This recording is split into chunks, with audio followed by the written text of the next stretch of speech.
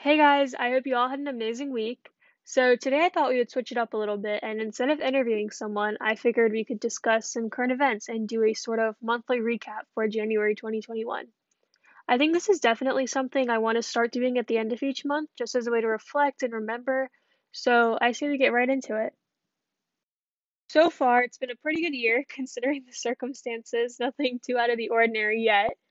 But starting off with a super exciting event that I'm sure you're all familiar with, President Joe Biden and Vice President Kamala Harris were recently inaugurated.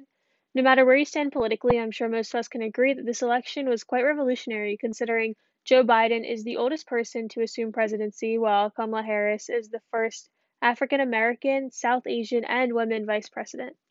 It was also quite inspiring, primarily to all of the young women out there, including me. This election serves as a sign towards a new and better future. There was one theme that really stood out amidst Biden's inauguration, and that was America United. This message was primarily portrayed through Vice President Kamala Harris, former First Lady Michelle Obama, and former Democratic presidential nominee Hillary Clinton's corresponding purple outfits. Each of these three women all intentionally wore a different shade of purple to portray a symbolic message of America uniting and coming together. Purple is long represented by partisanship, combining red for the Republican Party and blue for the Democratic Party. But purple also has another implication. It's the color of the suffragette movement, a decades long fight to win the right to vote for women in the US. Though he's been in office for less than 2 weeks, Biden has already implemented some policies and had some major accomplishments. First, he reversed Trump's transgender military ban.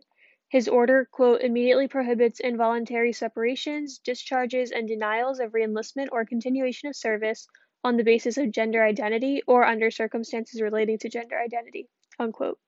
Biden also canceled the Keystone XL pipeline, which could have had several negative and detrimental economic and environmental effects, and he rejoined the Paris Climate Agreement, which is an international accord committed to avoid dangerous climate change by limiting global warming. We had another similar but arguably detrimental and radical political event this year, the US Capitol attack. I don't want to get too into it, especially since it got plenty of news coverage and is an event I'm sure we're all familiar with. However, I will say that such an event was definitely eye opening. It revealed how much progress we need to make as a country and how violent a simple difference in opinion could be. As for some sports, the well awaited Super Bowl featuring the Tampa Bay Buccaneers and the Kansas City Chiefs is coming up on February 7th, exactly 1 week away. Fun fact, I was actually born on the Super Bowl where the New England Patriots won, making me an inherent Brady fan, and so you can imagine who I'm rooting for.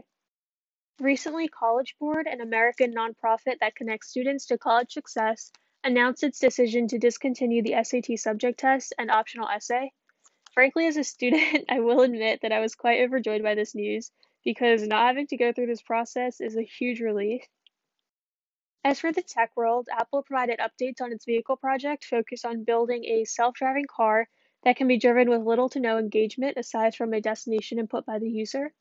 Apple began working on Project Titan in 2014 and aims to release a vehicle by 2024, though analysts believe the car won't launch until 2025 to 2027.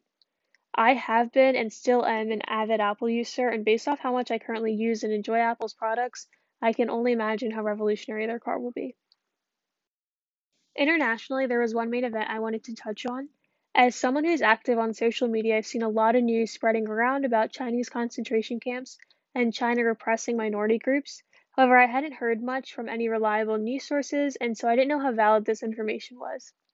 Recently, on January 20th, the US officially determined that China is committing genocide and crimes against humanity against Uyghur Muslims and ethnic and religious minority groups who live in the northwestern region of Xinjiang.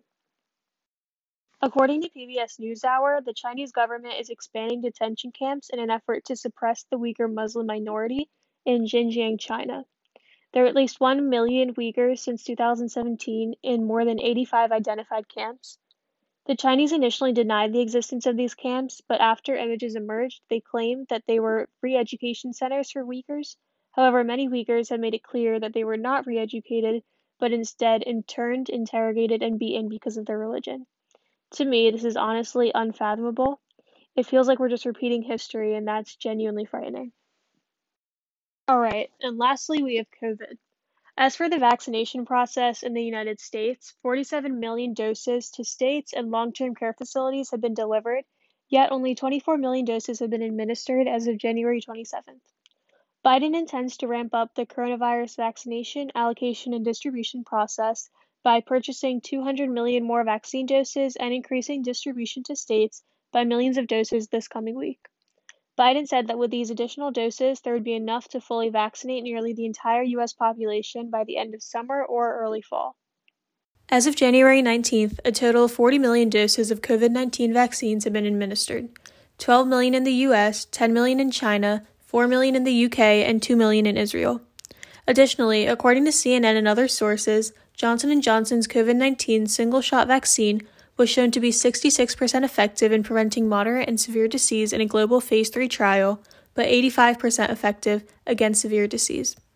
Though this is lower than the two-dose versions from Pfizer BioNTech and Moderna that are currently approved for use in the U.S., this vaccine could be a game-changer, primarily because of its single-dose aspect, making it much easier to manufacture, store, and administer. Of course, COVID has made all of our lives pretty abnormal, to say the least, and so I thought we could end today's episode on a lighter note with some unique life hacks. Just some tips and tricks to make your day-to-day life a little bit easier. Alright, so for our first life hack, I personally don't drink coffee on a daily basis, but I know a lot of people that do and are coffee addicts, especially iced coffee. However, every time I've had an iced coffee, it's always gotten watered down because of all the ice that's diluted. So at that point, I'm drinking like half coffee and half water, and it's just not a good combo. So to prevent this issue, all you have to do is make your coffee however you prefer, and then pour the coffee into ice trays, freeze it, and use these as ice cubes for your iced coffee. This way, when they melt, it'll just be more coffee added to your drink. So over quarantine, I got really into making smoothie and acai bowls, but they make my blender a mess and a hassle to clean. So an easy solution to clean your blender is to just add some soap and water and then blend it, and then just rinse it out in the sink. This makes cleaning your blender way easier. So if you're anything like me and you always have a bunch of cables laying around on your desk, always getting tangled in each other, all you have to do is use a little binder clip and clip it onto the side of your desk, and then thread the wires through the handles, if you will, of the binder clip. That way they will all stay separated and organized. These two last tricks are ones that I've actually used a lot before. So when your hair is super frizzy and staticky and you need a quick fix, just take your hairbrush and put a dryer sheet on it. So like stab the dryer sheet through the bristles of your hairbrush and then brush through your hair normally and all of the static will be gone.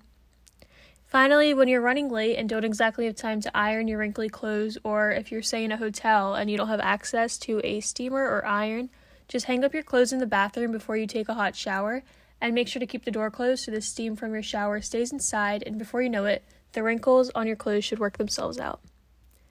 Alright, well that's it for today. I really hope you guys enjoyed this episode. It was definitely a little bit different, but I think it's a good way to reflect back on our month and think about what happened not only in our own lives, but in the world. Tune in on February 14th for a new episode of Untold and Unknown. And remember, knowledge has a beginning, but no end.